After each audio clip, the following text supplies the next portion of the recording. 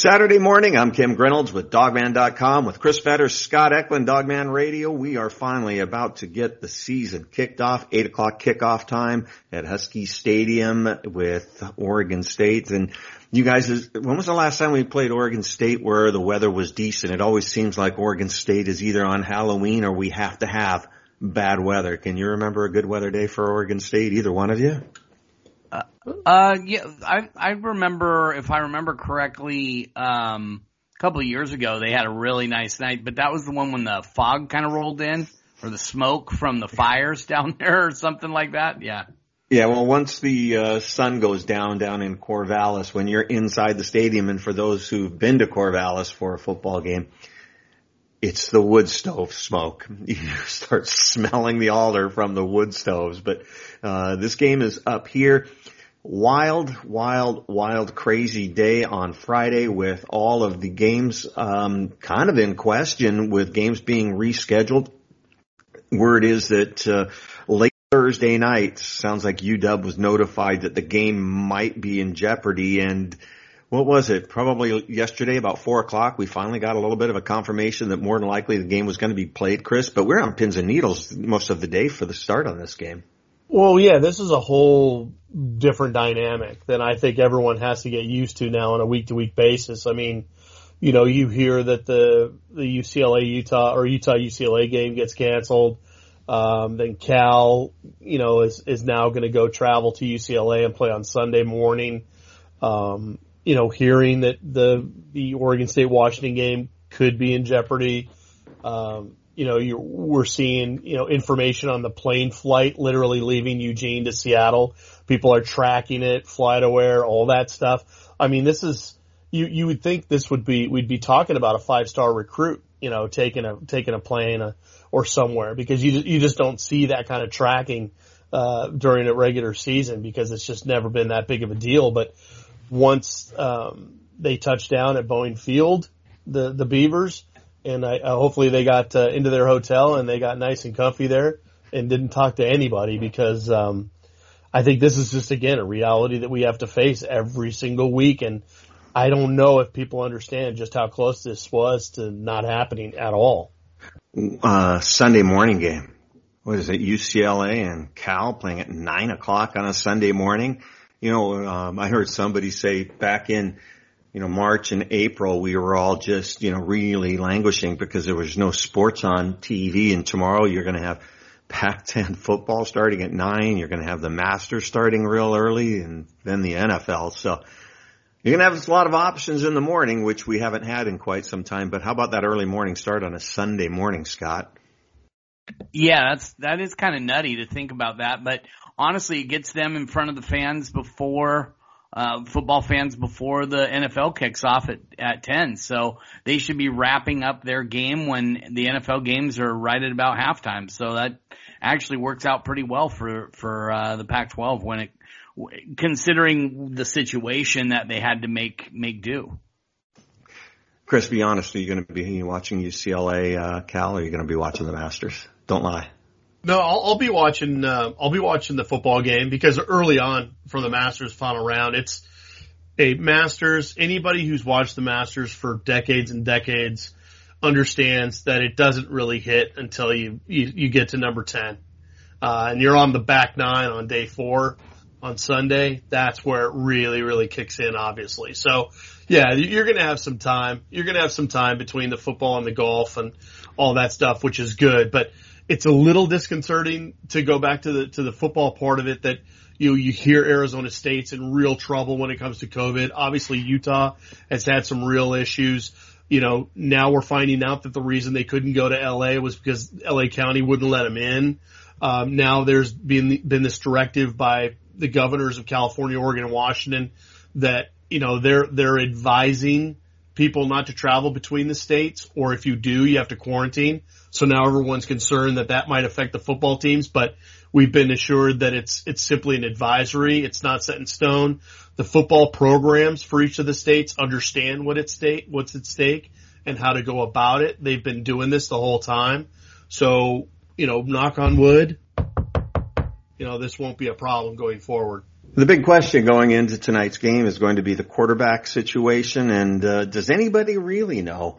We talked a little bit before we got on the podcast that the name I keep on hearing the most is Dylan Morris, and Chris and Scott, I think you're hearing other stuff, which means basically we don't know. What do you, each one of you guys, what are you guys hearing most on the quarterback situation, and who do you expect to start?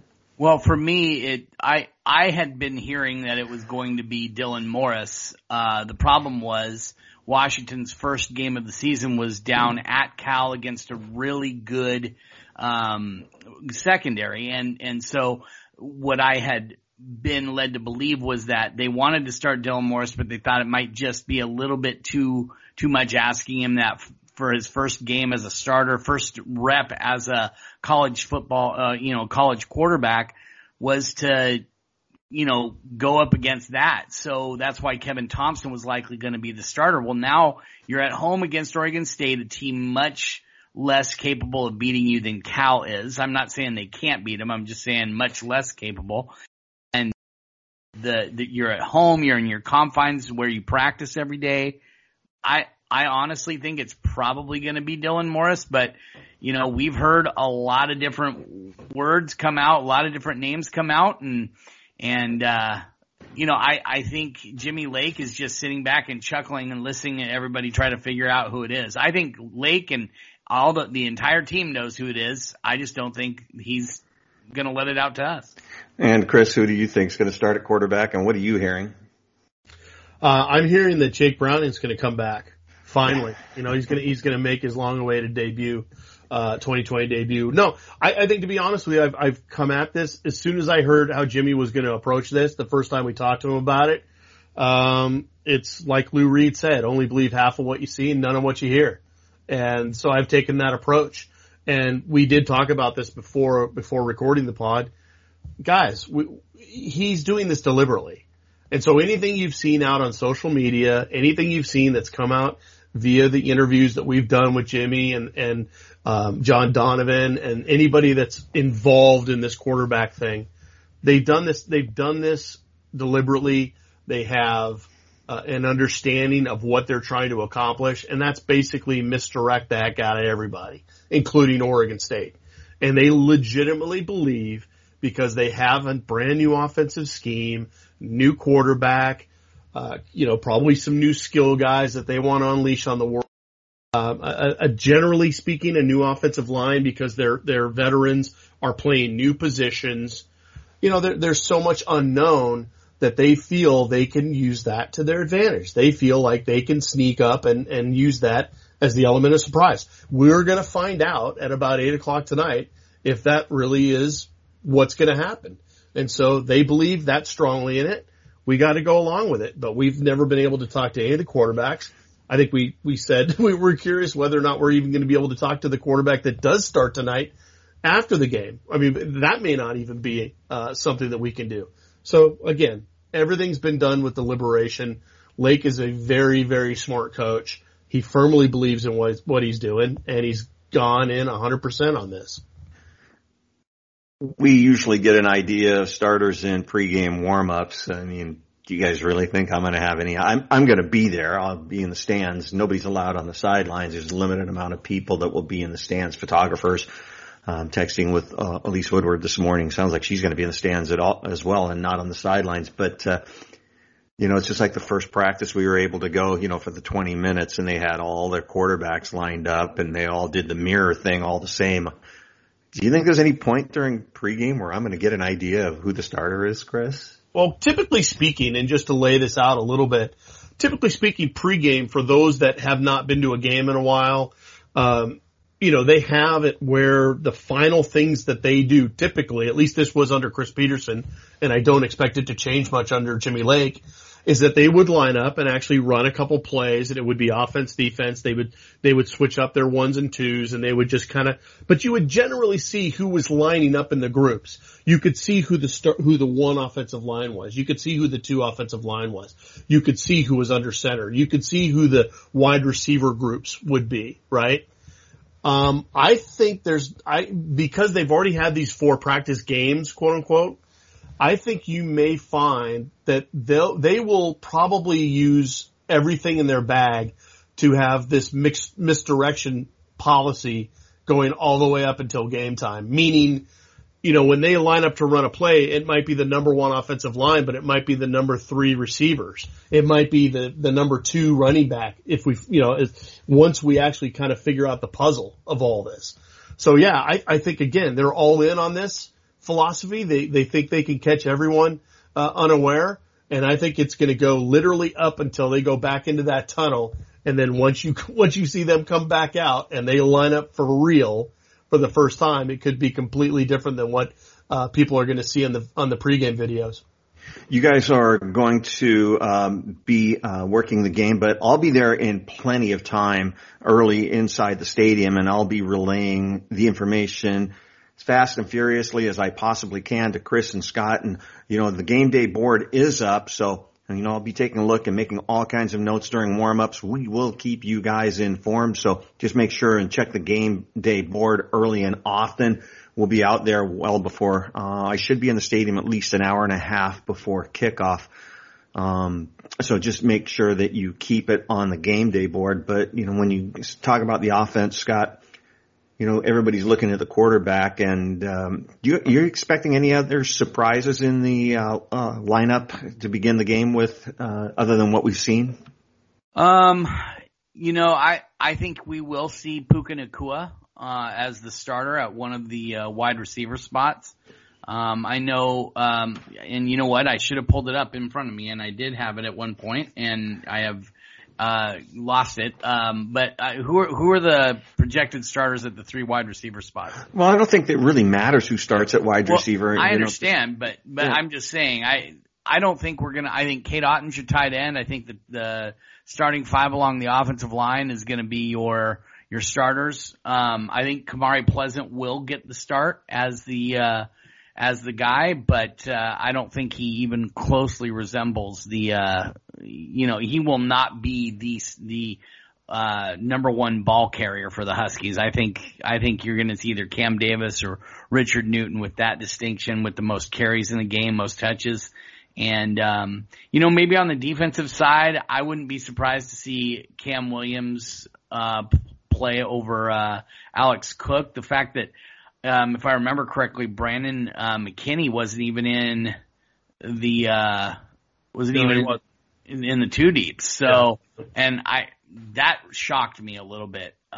So, we'll just have to kind of see. But other than that, I think the other than like Alex Cook, Kamari Pleasant, those were a couple surprises. But I think for the most part, I think we've all had a pretty good idea about what the starting lineups are going to look like, and they've kind of played out that way. Hey, Scott, one of the things I wanted to address with you, one of the guys who was not listed in the 2 deeps was a guy, it was tight end, Devin Culp. Now, with them taking Caden Jumper, for the next recruiting class, we've heard that they want to use him kind of as that H-back, fullback, spot. Is that maybe what's happening with Devin Culp by not having him listed? He could be that fullback, H-back, where they just don't even list the position on the roster, but it's part of the offense? Absolutely. Absolutely. I wouldn't put anything past these guys on disguising what they want to do as far as their offense is concerned. So Devin Culp is a talented guy. We've seen a couple videos of him making some catches and everything. I think he's going to be very involved. I think the coaches would like to figure out a way to get him on the field. So, he's got a lot of athleticism, a lot to offer you, and he just needs to get the reps, and I think this is his chance. And Chris, like I said, who starts at running back and the wide receivers, a lot of it just depends on the package they're running and the plays that they want to run. They'll shift in different guys. And I know I've said this 100 times. I remember a few years ago, Max Richmond started the game. Was he really a starter? No, he probably played 5 plays, but he was in there for the opening play. But, other than, running back, wide receivers, maybe tight end along that offensive line, you expecting any surprises along the offensive line? No, I think that starting 5 has been their first unit for quite a while now. You've got Jackson Kirkland, Vic Kern at the tackles. You've got Mjale Ulamuale and Henry Bainavalu with the guards and Luke Wattenberg at center. I think that's been, ironically enough, the one that's kind of been set in stone compared to all these skill things. Because I think they can, like, as you said, they can certainly move the skill guys around. They, even if a guy starts, it doesn't necessarily mean he's going to be a featured part of the offense. So there's all sorts of mixing and matching when it comes to the skill guys. Again, it's going to depend on how heavy they go, how many tight ends they're going to use, for instance. So, yeah, I mean, again, so many unknowns with this offense. All we know is that it's supposedly a pro style predicated on a heavy downhill run game using their size, because this is the biggest offensive line arguably in Husky history. And they want to use those big bodies to wear these guys down so that in the third and fourth quarter, Oregon State's feeling pretty demoralized and they can pretty much control the clock and control the game. And over on the defensive side of the ball, I think there's a handful of guys that are going to see a majority, 90% of the reps. And Keith Taylor, Elijah Molden, Trent McDuffie, and Eddie Ulofoshio. But who are some of the other guys over on the defensive side of the ball that we may not have seen a lot of playing time for, that could really step up and see a lot of reps? Well, I was going to say first of all, losing Levi Onwuzurike and Joe Tron is going to be huge. I'm really curious to see how they make up for those guys' absence. Obviously, Zion Tupuola-Fatui is a guy that I think they're going to rely on. Leatu Latu for sure is going to try to make that jump from year one to year two. Usually that's the biggest jump that you make in a college career in terms of progression, in terms of understanding the system and playing fast and loose. And then obviously Savell Smalls in that front seven. Everyone's really curious to see how the former 5-star from Kennedy Catholic is going to do. All the defensive coaches, whether it's Coach K or Coach Malloy or any of those guys involved, they've been very high in Savell so far. I think they've been cautiously optimistic, saying, obviously he's got a lot to learn and he hasn't really had the benefit of a full, kind of accounting of what they would normally be doing, in a normal season. But they feel really good about where he's at. And so I fully expect he's going to play tonight. And then I kind of echo what Scott said in terms of the defensive backs. Seeing Alex Cook there wasn't necessarily a huge surprise, but it is a little surprising that they haven't still kind of gone with that combination of Asa Turner and Cameron Williams, because they were so good last year together, kind of paired. So you kind of assumed that was going to be a pairing that would have some lasting power, some staying power. So we'll see how that works out. But the rest of it kind of shakes itself out in terms of Elijah Molden's going to be your nickel. You got Trent McDuffie, Keith Taylor as your corners. Kyler Gordon is the X factor here. I don't know how you leave that guy out of the starting lineup, frankly, but you've got to find a place for him as well. And I think that's going to be one of the key questions that hopefully gets answered early. Well, that's one of the, big questions is how do you find a place for Kyler Gordon on the field with the talent that they've got there? Is he going to sub in for Trent McDuffie? Is he going to be that, fourth corner? They've got so much talent there. That's why it's going to be real interesting to take a look at the rotations on the defensive side of the ball and see how many snaps they do get from a guy like, Cam Williams, a guy like Brandon McKinney. And there's just so many guys out there. And the other thing is, you just think of how Jimmy's thinking in his head, because, previously you had a smaller roster to deal with because you were redshirting guys. Eligibility's on pause. They can play these freshmen. They can get them in later in the game. So it'll be interesting to see, if the game is well in hand, in the fourth quarter, if we see some of the first year guys and guys a little bit further down the depth chart get some more time on this. But, Scott, when it comes to the freshmen, that first year players, anybody that you expect to see the field? Oh, absolutely. Savell Smalls. I've heard nothing but good things about Savell Smalls, what he's done, what he's been able to come and do. I don't think we're going to see him for a ton of snaps, maybe, 10, 15 at the most, but he's going to have an impact, or have at least a chance to have an impact offensively. I don't know how many guys other than maybe Jalen McMillan and Rome Odunze, on that side of the ball, but they've been talking about Mark Redmond and how well he's played. So that's kind of my guys right there. And Chris, I think one of the interesting things to really keep an eye on is special teams on that kickoff return team and on the kickoff team. That could be a place where we could see a lot of young guys. Well, they have Sean McGrew or Kyler Gordon listed as a kickoff return, which makes sense. And then they have Trent McDuffie as their punt returner as well. So the return game is going to be an X factor too. I think they've got an opportunity to bring up some new guys, because last year it was Aaron Fuller. He had a touchdown. But before that it was Dante Pettis. And we all know how good Dante Pettis was. So, this is an opportunity for a guy like maybe a Trent McDuffie to make an impact also as a special teamer and create some real explosive plays for them in that particular phase of the game. It's interesting though, going back to the DBs and trying to figure out some of these new guys that might play. I mean, they've got a ton of new guys at DB. You talk about Mikel Esteen, you talk about Elijah Jackson, James Smith, you talk about Jacoby Covington. These are all true freshmen, but yet we haven't even talked about Julius Ervin. We haven't even talked about Dom Hampton, who's now 215, 220. We haven't talked about Cam Fabi-Kulanen. There's so many guys in that defensive backfield. It's absolutely sick. And it's such a great problem for Will Harris and Terrence Brown to try to figure out a way to get all those guys on the field. Because those guys, I think, are going to make it headaches for those coaches to try to figure out who gets the playing time and who's earned it. Well, do you remember last year we were looking at a guy, we going, okay, who's that? And he just kind of broke out in one game. Eddie Ulofoshio did it on special teams. What was it? Two fumbles caused or 2 fumble recoveries from? Well, against Oregon State 2 years ago, he was the guy that his first time out as a special teamer, and he forced a fumble right off the bat. And I want to say he did it again the very next kickoff. So those guys can happen, and there's going to be plenty of opportunities for those guys to make impacts. And you just mentioned the linebackers real quick. Obviously, they're trying to replace Brandon Wellington and Kyler Manu, the 2 seniors. Well, Ulofoshio made a real name for himself at the end of last year. Jackson Sermon was kind of a steady Eddie the whole year long. MJ Tafisi was coming along really strong until he got hurt at Arizona. It's going to be real interesting to see where he fits in now that he's 100% back to health. And then Alfonso Tupatala is the only true freshman last year that played 4 games.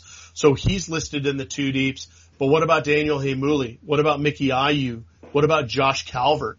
There's so many young linebackers that are begging for playing time, and it's going to be interesting to see who really emerged out of the pack during fall camp. Because again, as you stated at the very beginning, Kim, we got 20 minutes a week to watch them stretch.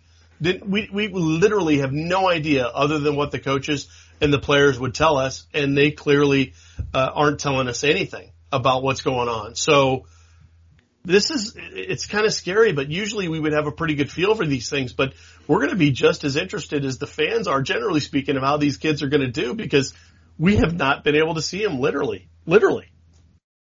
No. Hey, we're going to take a quick break for a word from our sponsors, and when we return, we'll dive into the Oregon State game, what to expect from Oregon State, as well as we'll touch bases on recruiting as well. A couple little tidbits on that when we return. It's the guys from Dogman.com. I'm Kim Reynolds, Chris Fetters and Scott Eklund on Dogman Radio. Welcome back Saturday morning on Dogman Radio. I'm Kim Reynolds with Chris Fetters, Scott Eklund. Oregon State game kickoff at 8 p.m. tonight for those out of town.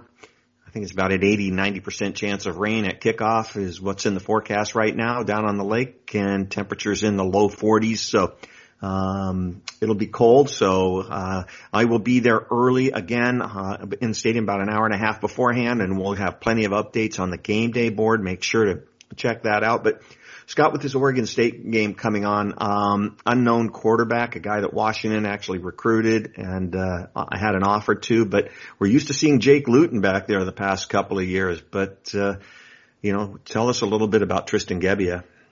Yeah, Tristan is a guy from I think he was he down at Calabasas? I believe that's right. Is that where he came out? Yeah, because he was there with Keyshawn Johnson Jr. and a couple other guys that were really good wide receivers. And Washington brought him up to their camp. They had already offered him. And everything that I was made aware of was he tried to commit on his trip up here. And Jonathan Smith was like, yeah, no, we're good. We're just going to take our time and make sure. So we're going to keep recruiting you, but we're not ready to take a commitment from you yet. And from what I heard, they just didn't like his command of the huddle. They didn't like where how he fit in, the throws he could make. They just didn't feel comfortable with him, and so they moved on. Now they ended up, I think that was Jake Haener's class. Is that correct? I think it was. I think so, yeah. Yeah, so they landed on Jake Haener later on, which kind of made no sense but he was maybe a little bit better of a leader in their minds and maybe fit a little bit more into who Jonathan Smith was. Maybe he felt a little more comfortable with him. I don't know what it was. But anyway, Tristan Gebbia ends up at Nebraska. Well, then he spends, a year and a half there and then ends up at Oregon, redshirts last year in the transfer rule. And now he'll have, 3 years, I think, to play and good pickup for them. It's going to be real interesting to see what he's able to do because he's a talented kid. I just don't think he really fit what Washington wanted to do, but Oregon State needed a boost in the talent there and at that quarterback spot, and he's the guy that they decided to bring in, and I think that's because Jonathan Smith already had a decent relationship with the kid and said, "Hey, let's bring you in and get you going." And he's listed as 6'2", 201 pounds. He's a redshirt junior on the roster. But Chris, when we're talking about quarterbacks for Oregon State, the former was he from Camas? Jack Coletto? Yeah. Jack Coletto was a quarterback for a while, and now he's being listed as a starter at linebacker, and he comes in occasionally and runs a few plays here and there, which is kind of interesting. I'm sure you remember Jack. Yeah, for sure. No, really, really, really good, versatile player, and I'm not surprised that Jonathan Smith is taking advantage of that versatility. I mean, very, very smart kid. But what's interesting is that he hasn't thrown a pass yet, and at least this year. But he had 2 carries for 5 yards against Washington State.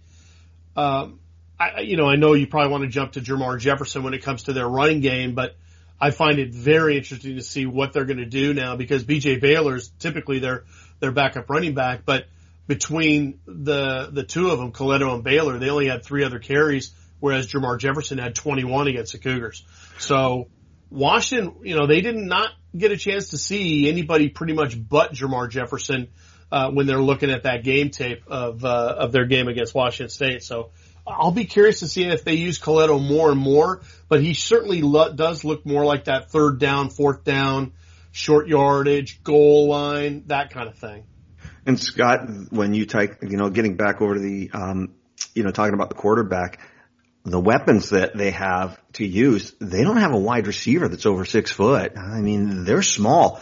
They're starting a guy in Champ Fleming that's 5'5", 140 pounds. And yeah, he's quick and he's shifty, but boy, their wide receivers are just not very big. Yeah, I mean, you've got Trayvon Bradford, who's 6 foot 182. Colby Taylor is 5'11", 210. And the one guy that Tyjon Lindsey is the other guy, 5'9", 182. That's a guy that was dynamic as a kid coming out of high school, and he went to Nebraska along with Gebbia because I think they were teammates, and ended up at Oregon State, and then Gebbia followed him. So that's a guy who could be lightning in a bottle that a lot of people thought would be really, really special at the collegiate level. It hasn't really panned out that way for him, but yeah, Kim, you're right.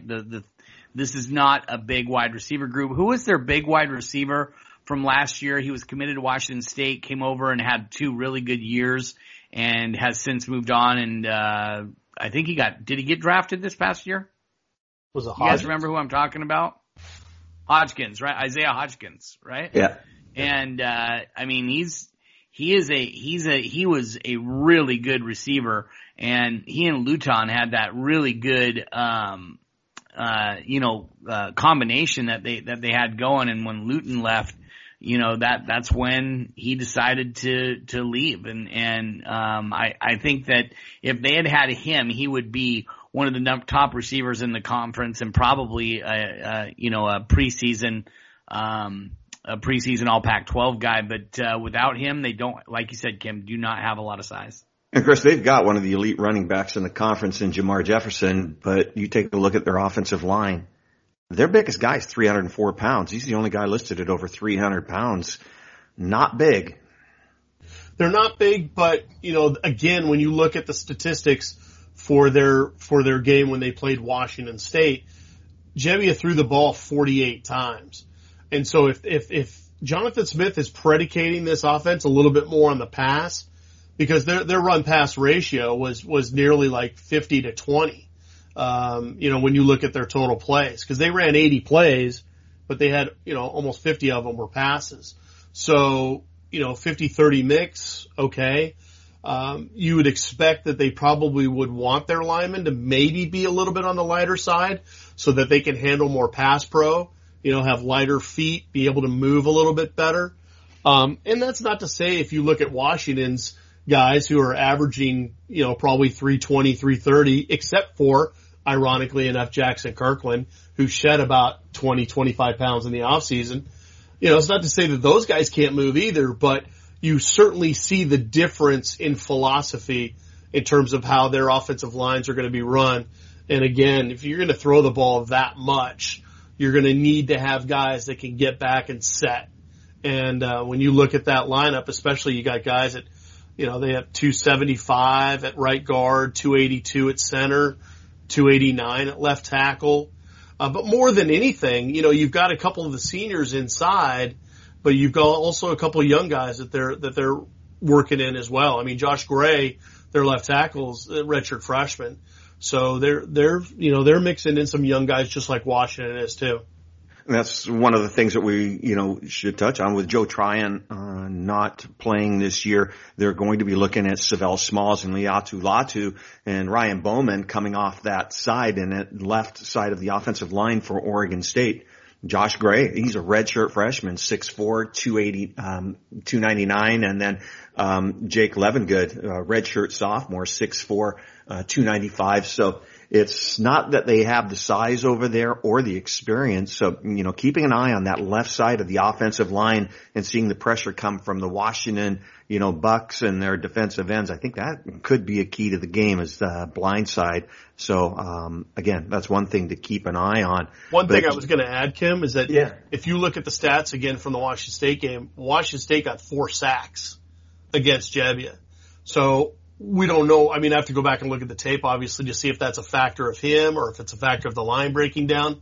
But the idea is the numbers are there to be had if Washington wants to get aggressive. And we've seen Lake and Coach K in the past dialing up things where they'll bring the nickel, for instance. I mean, Miles Bryant came all the time.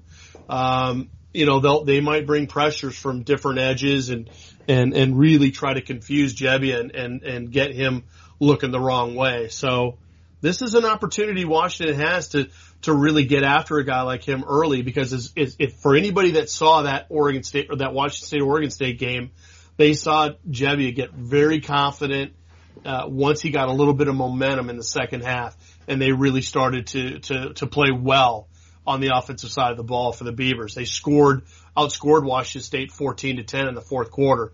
And clearly that's something you don't want to have happen if you're Washington. You want to get them out of the game, presumably as soon as you can. And looking at Jamar Jefferson, he's 5'10", 217 pounds, which is ideal size for a power back, low to the ground and built solid. But I don't think there's any question about it. He's going to be the workhorse, and expect him to get a lot of carries tonight, especially in the cold, the wet, the rain. Absolutely. And he was, he had, 21 carries, 120 yards, so he was averaging 5.7 yards a carry, but he only had a long of 18 yards. So he is going to plug. And again, when you get next to that goal line, he's going to score. He scored 3 touchdowns. So he is the guy that they're going to have to key on. They certainly have to look for him in certain situations. But again, how much is Jonathan Smith almost predicating on this offense for Oregon State being pass to set up the run? Much like an air raid system would do, where they can run those traps and those draws and those things, those delays, where all of a sudden now you've got things spread out a little bit defensively, and he can pick the holes and he can get 6, 7, 8 yards a crack. I think ideally that's what Oregon State would love to do, to mix the run in with what they're trying to get accomplished in the passing game. One thing I wanted to add too, and I should have added this when we were talking about Gebbia and the wide receivers. They only had they had 2 passes over 25 yards last week. One was for 27, one was for 29. They did not get enough explosive plays out of their passing game when they were going up against Washington State, which, really isn't known for having a great secondary. So they're going to try and get that ball. They're going to try and get that ball pushed down the field. And I think that's where Washington has a chance to really make some hay, maybe even get 1 or 2 picks on the night and set up their offense in better field position than they might have had. The only other thing I would add on this too, guys, is that I'll be very curious to see how 50-50 Jonathan Smith is going to try to be right out of the gate, because a lot of these numbers can be inflated because they're behind, and they were way behind at one point. I don't remember if they were behind. I don't know, what was it? Was it 28-7 maybe? Or yeah. He scored they were behind by a bit. Scored that long touchdown on the opening drive, I think, of the second half. Right. So they had to open up the offense to a certain extent. So I'll be curious to see how much of this, the numbers that we saw against Washington State, were predicated on the situation that they found themselves in, and how much of it is, hey, we think Gebbia is more effective as a passer and we need to get him started, as opposed to, wow, we've got one of the best running backs in the league in Jermar Jefferson. We got to get him going first, and then we can run everything off of him. When you take a look at what Washington's going to do against Oregon State's defense, we're expecting a pro-style offense, and with what Oregon State is running defensively, they don't have a lot of size on the interior of the defensive line. A lot of the time, they're only running 2 interior linemen, and running extra linebackers and extra defensive backs. And with an inexperienced quarterback that Washington is going to put out there, a small defensive line, inexperienced defensive line, this is why I'm expecting a heavy run game from Washington early. Yeah, I don't know. Yeah. It's interesting because you look at Washington's defense just to compare. I think there's some similarities that you can make between their front and Washington's front in terms of how they want to approach it, because Washington will run just a lot of 2 defensive linemen in there in the middle as well. But you're looking at Washington's defensive linemen, and there is no defensive lineman that's listed under 300 pounds, whereas the defensive linemen that are listed for Oregon State, you're looking at 290, 296. But then you're mostly looking at 278, 269, 265, 268. So that they clearly, there's a little philosophy difference there in terms of they're not getting big, but they will be quick inside. And it will be really interesting to see how that matches up against an offensive line in Washington that simply looks, if you go by the sizes on that depth chart, they want to go ahead and just overpower you. And they just want to take it to you so they can create a downhill running game with their stable of backs. And Scott, one of the interesting positions is, Andres Hughes Murray was a linebacker out of Federal Way High School, and those who follow recruiting really wanted Washington to offer him. He's been a team captain at Oregon State. He was injured quite a bit last year, but he's listed as an OR, not as a starter, being a team captain. But the guy who's listed also as an OR with him is Addison Gumbs, and that was a guy that was recruited hard by Washington at one point. Yes, and then he showed up at camp with no shoes and did not want to work out. And Washington said, yep, that's not the kind of guy we need in our program. So didn't end up taking him. He came from a small private school down there. I think, didn't he originally go to Oklahoma? I think so, yeah. Yeah, he went to Oklahoma and then has transferred back. He's a guy who I think is a really good athlete, but might not be the greatest football player, if that makes sense. So, obviously he's pushed his way into the starting lineup. Andre Hughes Murray is a really talented guy. The problem about him is he just doesn't have a lot of the lateral quickness that you're looking for. So he's not elite. He's good. He's not elite. And Washington's got the kind of guys who can really hurt you in space. So, we'll have to see. I think Addison Gumbs' best traits, at least coming out of high school, was his pass rush. And I don't know how much Oregon likes to rush their linebackers compared to what Washington does, but I do think they like their outside guys, their outside linebackers to be their pass rushers. Chris, put yourself up on the 50-yard line, about 30 rows up, watching this Washington offense. We don't know a lot other than a pro-style offense. Tell me what it's going to look like. What are you expecting? I don't know. I thought you were going to ask me about the rest of the Oregon State linebackers because I think they have arguably one of the best linebacking groups in the Pac-12 when you look at Avery Roberts, Omar Spates, and Hamilcar Rashed. Hamilcar Rashed is just, he's an All-American. I mean, he is phenomenal. And it was impressive how Washington State was able to kind of neutralize him mostly. I mean, they were able to kind of take him a little bit out of his game, which was very impressive. And I think that's going to be a huge key for Washington's offense. And I don't know if that means going straight at him and using that, kind of that style and that kind of aggression and just pound on him until eventually they submit. That could be one way they do it. But given it's pro style from what we know, I mean, Jimmy Lake was adamant, even as far back as I don't remember. We'd have to even go back to when he was first hired with the press conference with Chris Peterson and Jen Cohen, if he was talking about that kind of an offense where he really, really is wedded to this idea of going into the NFL and getting something like that, because he feels like it's the hardest thing to defend. That I think was his biggest thing, was that he wanted to look for an offense that he had trouble going up against. And I guess by common sense or by logic, by extension, he thinks that would be the kind of offense that would cause havoc with a lot of other defenses in the Pac-12. So again, from what we know, power run game, using that size up front, using a lot of the tight ends, maybe even involving the running backs a little bit in the passing game more than we've seen before. And then also trying to use some play action out of that run game to go deep, take shots vertically, and be aggressive down the field. These are all things that we've been told. These are all things that make sense to us based on the research that we've done, trying to look at what John Donovan's record was when he was at Penn State and also at Vanderbilt. And, we just kind of go from there. But again, 8 o'clock tonight, Fox Sports 1, KJR. We'll all find out eventually. And Scott, when you take a look at the end of the game statistics after the game tonight, Washington's probably going to run somewhere 65, 70 plays.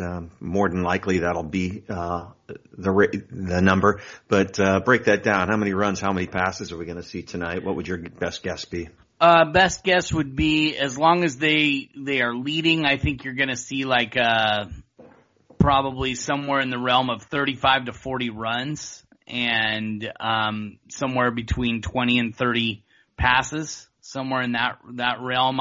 I'd be shocked if Washington threw the ball more than 30 times in this game, and I'd be surprised if they didn't run it at least 30 times, if not more, in this game. I think Washington wants to ground and pound. I think they want to help ease in whoever the starting quarterback is going to be, whether it's Jacob Sirmon, Kevin Thompson, or Dylan Morris, or even Ethan Garbers, who we haven't heard a thing about. So, I think they want to be able to, help these guys as much as possible. And the best friend of a quarterback, especially a young quarterback, is a really good running game. Chris, my over-under on number of passes we're going to see tonight by Washington quarterbacks is probably 25. What, you taking the over or the under on that? Again, I think, as we saw with the Washington State-Oregon State game, a lot of it could be on situation. If you had asked Jonathan Smith, would you have been okay throwing the ball 49, 50 times in the game, he probably would have looked at you funny, because I don't think that's what he probably wanted to do at all.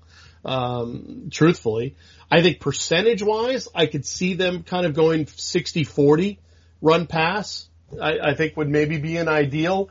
But again, I'm always reminded of these weird quirks where, going back to the 91 season, and Billy Joe Hobart was going to be the quarterback and he was untested, and Don James famously said, we just treated it as if he'd always been there and that he had always been the starter, and we just kind of rolled with it like we didn't need to ease him in, like he was just the guy, and we were going to do what we were going to do, and we weren't going to alter anything because of the fact that he hadn't played or hadn't started. And I kind of wonder if Jimmy Lake has the same philosophy, because I think that he feels much like Chris Peterson in the next man up philosophy.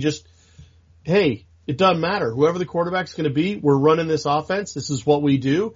We've prepared you guys to be the guy. and we'll see what happens. So I wonder if running the ball isn't going to be so much to ease the quarterback in as it is just going to be a general function of their attack and how they want to approach these games from an offensive philosophy. I mean, that's just that's why tonight is so intriguing, because there's so many questions left unanswered. I'm still getting texts while we're doing this about the starting quarterback. It's kind of funny, just nobody knows. But, again, I'll be in the stadium early, probably an hour and a half at least before kickoff, and I'll be getting updates to you guys. So make sure and check out the game day board, and we'll get you guys as many updates and warm-up videos and who's suited up, who's not. We'll be getting all that to you as soon as we can. So make sure and touch bases and look early and often on the game day board. But Scott, before we wrap this up, we want to touch bases on recruiting. Not a lot going on, but maybe just give us a little bit of an update on recruiting. Well, the biggest thing is that Brandon Huffman put out a story on I think it was 10 questions regarding JT Tuimoloau and his recruitment, and it kind of echoes what we've been saying for a while, that Washington was really going to struggle to keep him at home, and it doesn't really sound like that has changed. Now, granted, this is Brandon Huffman's interpretation of things. It wasn't anything that JT Tuimoloau had answered any questions like directly or had quotes from, but trust me, if anyone outside of the Tuimoloau family knows what's going on, it's Brandon Huffman. He's very close with that family. He's been on the inside. He's one of the few people who actually talk to the kid on a regular basis. If Brandon Huffman doesn't feel good about Washington's chances, you probably shouldn't feel good about Washington's chances. So, as far as JT Tuimoloau, it's not over till it's over, but that fat lady is warming up big time. So, as far as the rest of recruiting, like you said, Kim, kind of quiet. Going to be quiet, at least on the visit front, until at least April 15th of next year. And, it's frustrating. I think maybe this is a bit of an early call, but maybe they needed to do this because they wanted to, schools want to know what they should be budgeting for and things like that. But a little frustrated they made this call. I thought they should have waited till maybe January or February to make this call. It says it, but I'm hopeful that Washington will be able to get some kids up for visits. It's April 15th, so think about it. Let's say that holds true and they keep it all the way through the 15th. What was the big recruiting weekend that Washington was planning on earlier this year? It was going to be the spring game. And Jimmy Lake was planning to have 20, 30 of their top guys on campus and having barbecues and doing all those things for those kids while they're on campus and everything like that. And they didn't get to do it. Well, now if things play out and they let us, let the kids take visits and let people like me report on it, then, Washington could have a big recruiting weekend at the end of April like they planned this year, but have it next year. So, should be interesting to see how that all kind of plays out. But that's really the news on the recruiting front. Not a lot else new. Talked to a couple guys and those stories have gone up, but for the most part, Washington has turned their focus to 2022, 2023, other than Emeka Egbuka, JT Tuimoloau, and to a small extent, Logan Fano, the defensive end prospect out of Utah, who's a mission guy, wouldn't really count toward the 2021 class. Chris, before we wrap this up, just last minute thoughts. Just excited, obviously, as everyone else would be. Just again, just riding the roller coaster of how these things are going to go week to week. Not knowing, I think we all feel very comfortable with how Washington has kind of done their situation in terms of the coronavirus and tracing and testing and all that stuff and taking it seriously and from the top on down. It's just the other teams. It just feels weird, how you can go feeling, okay, no problems. Then you get to Thursday, Friday, and all of a sudden it's like, oh, there could be big problems. And we honestly don't even know. It could be kickoff, and we found out post-game, the Washington State-Oregon State game, Nick Rolovich said they were without 32 players. we could find out post game tonight that Washington was without a dozen players, or Oregon State was without a dozen players, because we do know Oregon State had at least one or two positive tests, or we don't know how that's going to manifest itself in terms of affecting their lineup. And we have to understand, not just as media, but the fans have to understand too, this is something that everyone's going to have to deal with on a weekly basis. And I think it adds a lot of drama, it adds a lot of excitement, but also adds a lot of anxiety into what's going on. I mean, I don't know if you guys saw, and I don't think you did, but when I put up the predictions Friday morning, I had accidentally left it with California, with the game day predictions saying California. And then all of a sudden we found out 2 hours later, there was a chance Washington might be playing California this weekend. So it was almost like, well, we're recycling things. We had things in the hopper for the Cal game that we never broke out. Were we gonna have to reschedule and rejig things to make it all work? I mean, this is just a fact of life in 2020, but what I'm excited to see is obviously the kickoff. But I'm also excited to see KJR's coverage, for instance. The fact that you don't have to change your channel from KJR on the radio to go to like Como, for instance. It's all seamless. You got 3 hours of Softy and his crew with the honks and all that leading right up to Tony and his pregame. And then you've got the game and it's all on the same channel. It's going to be awesome. So really looking forward to all that and obviously seeing how things play out, because this has just been an incredibly wacky year. And the fact that football is being played at all is unreal, and so grateful that we're going to get a chance to see it happen tonight. Scott Eklund. I'm just looking forward to seeing, what the big hubbub was about. I'm with everybody else, just kind of jazzed to kind of see them actually play a game and see where things go. I'm excited to see Jimmy Lake as the head coach at the University of Washington. This has kind of been a long time coming for him, and it's going to be weird seeing him on the sideline being the head coach rather than kind of being very animated like he was as the defensive coordinator. So, and no one in Husky Stadium. I mean, when was the last time a game was played with hardly anyone in the stands? I mean, it's just, wow. It's surreal, but, just glad, like you, Feder said, just glad we get to actually cover it and have something to talk about besides what everybody is, where we actually have a game to talk about rather than saying, oh, well, this could happen or that could happen. I'm tired of all that. And as much as the players are jonesing just to get this thing underway, because it's what they do, they play football, we've been just kind of, like horses waiting to get in the starting gate as well, because this is what we do. And, we haven't been able to cover practice for a long time or a game for a long time. So, we're just anxious to get this thing started as well. And nobody's going to have it covered as in depth as the guys at dogman.com. So make sure and check often. Tell your friends this is where everything's going to be. Looking forward to the game tonight. Like I said, cold, wet, windy at Husky Stadium, as it should be for a game in November. And I just think Washington's got just way too much talent on the board, even though Oregon State might have a little bit of an advantage as they've played again. I just think that the strength of Washington with their offensive line and their defense is just going to be too much for Oregon State to handle. I think that talent in the end is going to win out. I don't expect this to be a close game. I expect Washington, somewhere in the middle of the third quarter to have worn Oregon State down and have imposed their will on them. So I'm expecting Washington with an easy win tonight, and it's going to be a long night, and we'll be working till early in the morning, so make sure and stay tuned and check us out. And if you're looking for those daily updates as well as breaking news alerts, just make sure and check out send us a note, huskystadium@gmail.com, subject line newsletter. We will get you hooked up. Again, huskystadium@gmail.com, subject line newsletter. We will get you hooked up. And we'll be back later tonight after the game, post-game podcast. Make sure and tune in. It's the guys from dogman.com on Dogman Radio.